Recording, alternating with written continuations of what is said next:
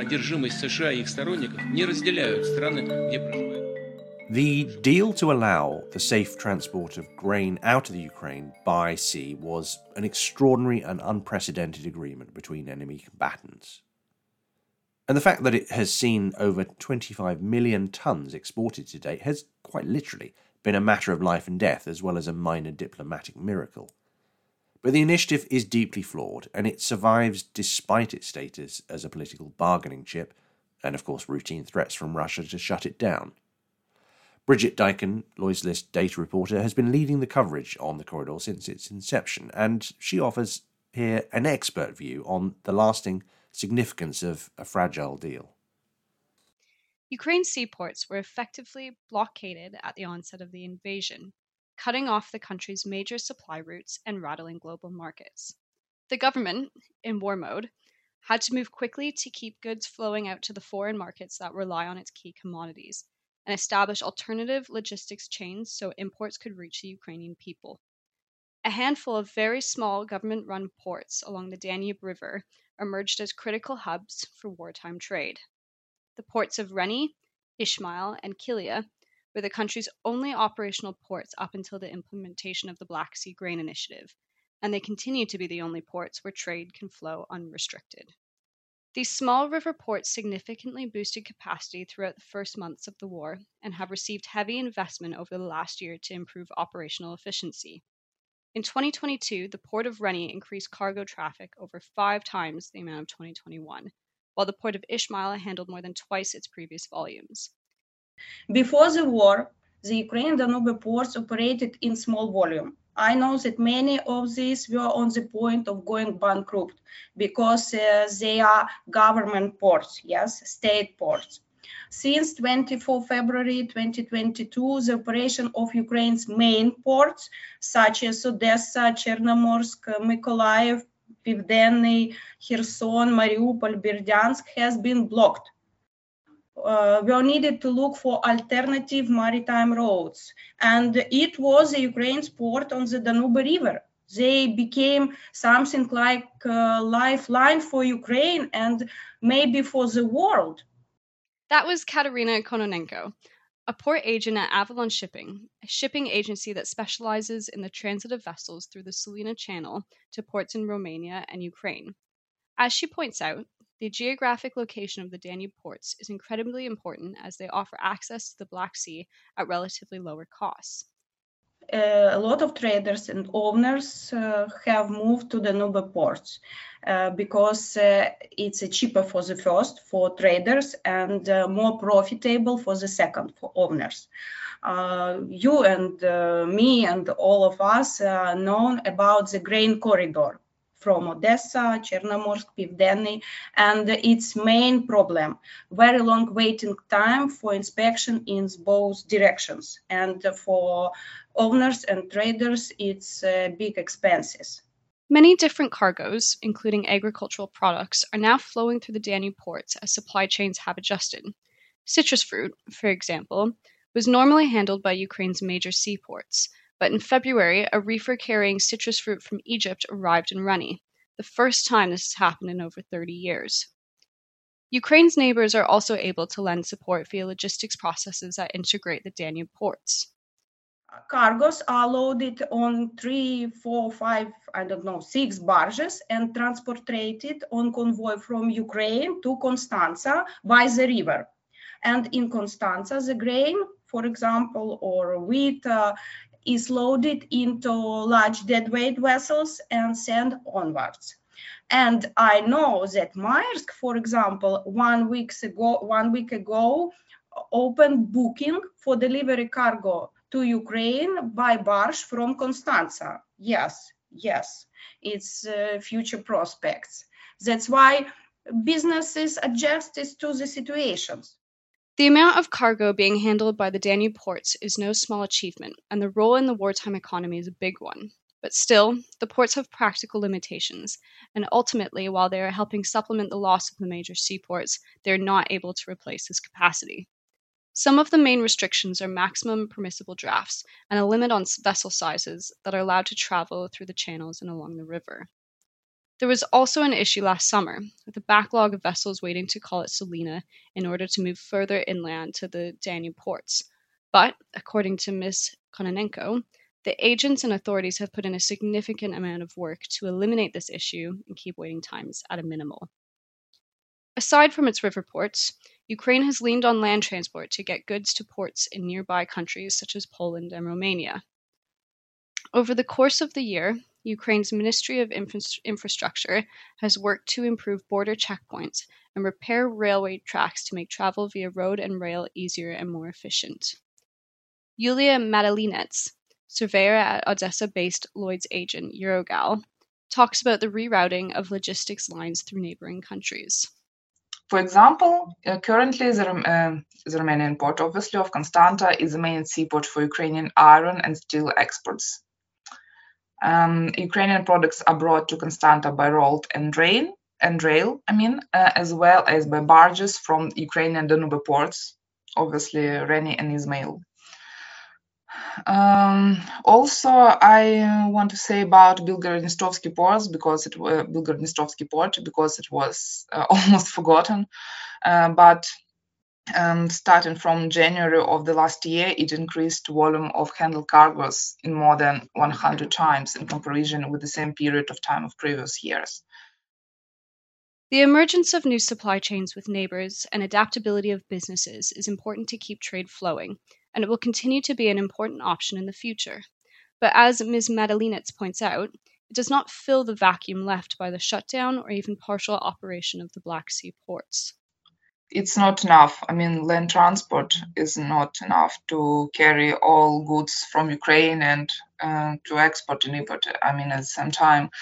But at the end of the last year, Ukraine exported 99 million tons of goods, and sea transport provided more than half of transportation from the total export volume, while rail transport provided only about 35 or 34%, and road transport provided only 12%. But I want to refer towards of the first Vice Prime Minister of Economy about that Ukraine will expand land transportation corridors and export to the European Union, and accordingly will be less dependent on maritime exports, even after the unblocking and return of all ports.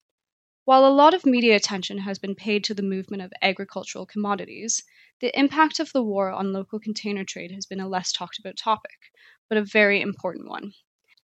Danil Melnichenko, a data analyst at Informal Business Group based in Odessa, walks us through the evolution of box ship trade in the Black Sea over the past year. So, in 2022, Russian military invasion of Ukraine and the following blockade of Ukrainian container terminals indeed significantly affected the container market in the region. So these led to market disruptions and substantial changes in regional container turnover. Our Black Sea container market research showed that total laden container turnover dropped by over 28%, or approximately 690,000 TEUs lower than a year before. Imports fell by quarter and export declined by over 30%. So at the same time, Romania and Georgia volumes actually grew by 15 and 22% respectively. And in both cases, growth can be attributed to the war in Ukraine, which caused those trade logistics routes to change and adapt. So basically, Georgia and Romania being the key Black Sea harbors in so-called middle corridor, which logistics allowed it to connect Asia and Europe. So goods from China basically right now flowing via Caspian Sea, via Georgia, following transshipment via Black Sea, and then to Romania and further to Europe. While pre-war times, we had the Silk Route via Russian railway, which now is under sanctions. So again, middle corridor is indeed contributing to the container growth in Georgia and Romania, while Ukrainian market is completely blocked and inaccessible to international trade. Container ship trade in the Black Sea has certainly been shaken up by the war. Russia, in particular, has been affected by global shipping lines largely closing their Russian business. However, smaller niche and regional carriers are taking advantage of the situation. Niche carriers such as Akon Line and Admiral and other Turkish carriers, they gained a big chunk of Russian market now. So pre-war times, they controlled around 18% of Russian market. Now it's close to 50%. At the same time, shrunk global activities allowed Russian freight forwarders actually to evolve and create basically small shipping line companies. Two of them outstanding from the others are Ruscon and Transcontainer. These two large multimodal logistics operators set up liner connections to India and China from port of Novorossiysk. Basically, they probably the one of the least who provide the international service to and from Russia. Russia right now is struggling with capacity and struggling with container availability. But there are always smaller niche players that are ready to fill those capacity gaps created by the market disruption. So Russia, which in fact lost around 17% of its laden volume, they're actually doing not too bad as many experts expected, right? As well as sanctions. Sanctions, as it turned out, don't really affected the container logistics sector, especially in the Black Sea. But what about Ukraine? The country's major seaports have been effectively blockaded for over a year, with no direct liner shipments traveling in or out. There were around 30,000 TEUs en route to Ukraine at the moment of invasion. As Ukrainian terminals were permanently blocked by Russian forces, threatening to attack basically any vessel trying to enter or leave territorial waters of Ukraine. Liner carriers choose to discharge Ukrainian imports primarily in Romania, Turkey, and Bulgaria, the closest ports to Ukraine. Romanian port located in Constanta and operated by DP World.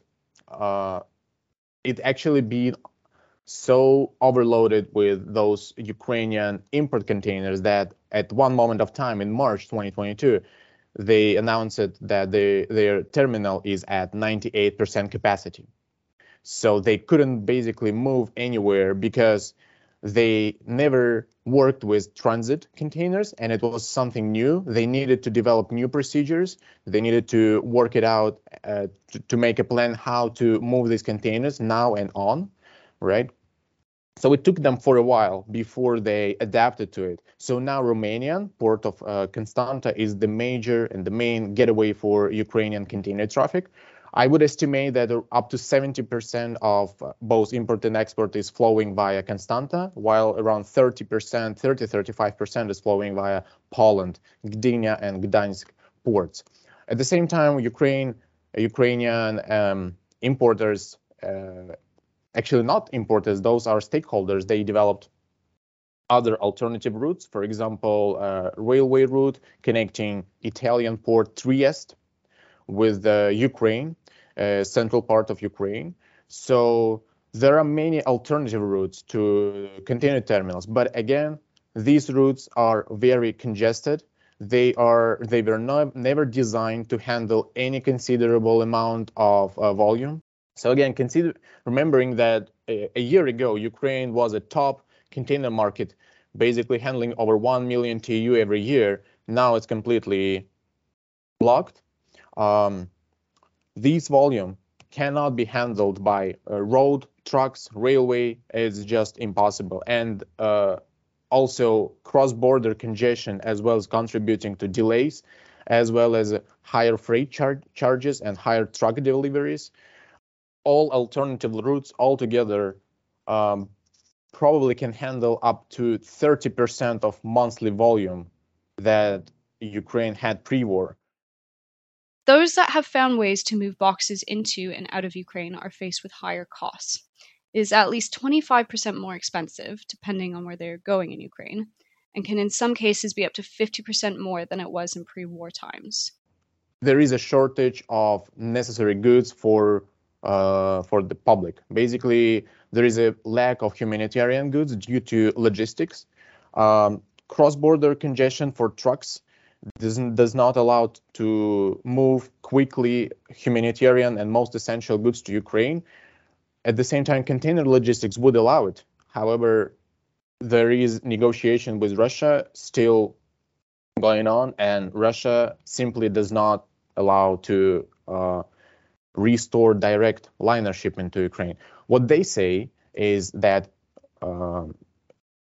Ukraine and its allies will be shipping weapons or other military cargo to Ukraine via its container terminals. Mr. Melnichenko, along with other experts in the local market, propose an initiative similar to the grain deal to resume direct shipments to container terminals. Of course, the implementation of such agreements has to come at a political level, but a push to reopen container terminals would greatly benefit Turkish carriers and would also allow for greater exports of frozen food, which has become very expensive, to countries in Africa and the Middle East, further helping to relieve the food crisis. Not to mention, it would help civilians in Ukraine get goods, such as consumer products and construction materials that are desperately needed. But Mr. Melnichenko thinks realistically the situation will not change anytime soon unless there is a major decisive shift on the ground. There is no international shipping line ready to risk their ships and try to enter waters. Similarly, Ukraine does not have any container fleet to accommodate this trade. So, yeah, we are most transport stakeholders believe that until the war is completely over, no direct liner shipment will happen until then.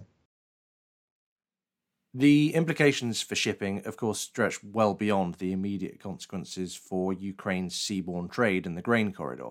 So, if you'd like to hear more, there are several other episodes of this podcast series looking at the rise of the dark fleet and the increasingly complex macroeconomic risk landscape for shipping, the impact on seafarers, and a deep dive into the insurance implications. You can find these episodes by following the links on lloydslist.com. Thanks very much for listening.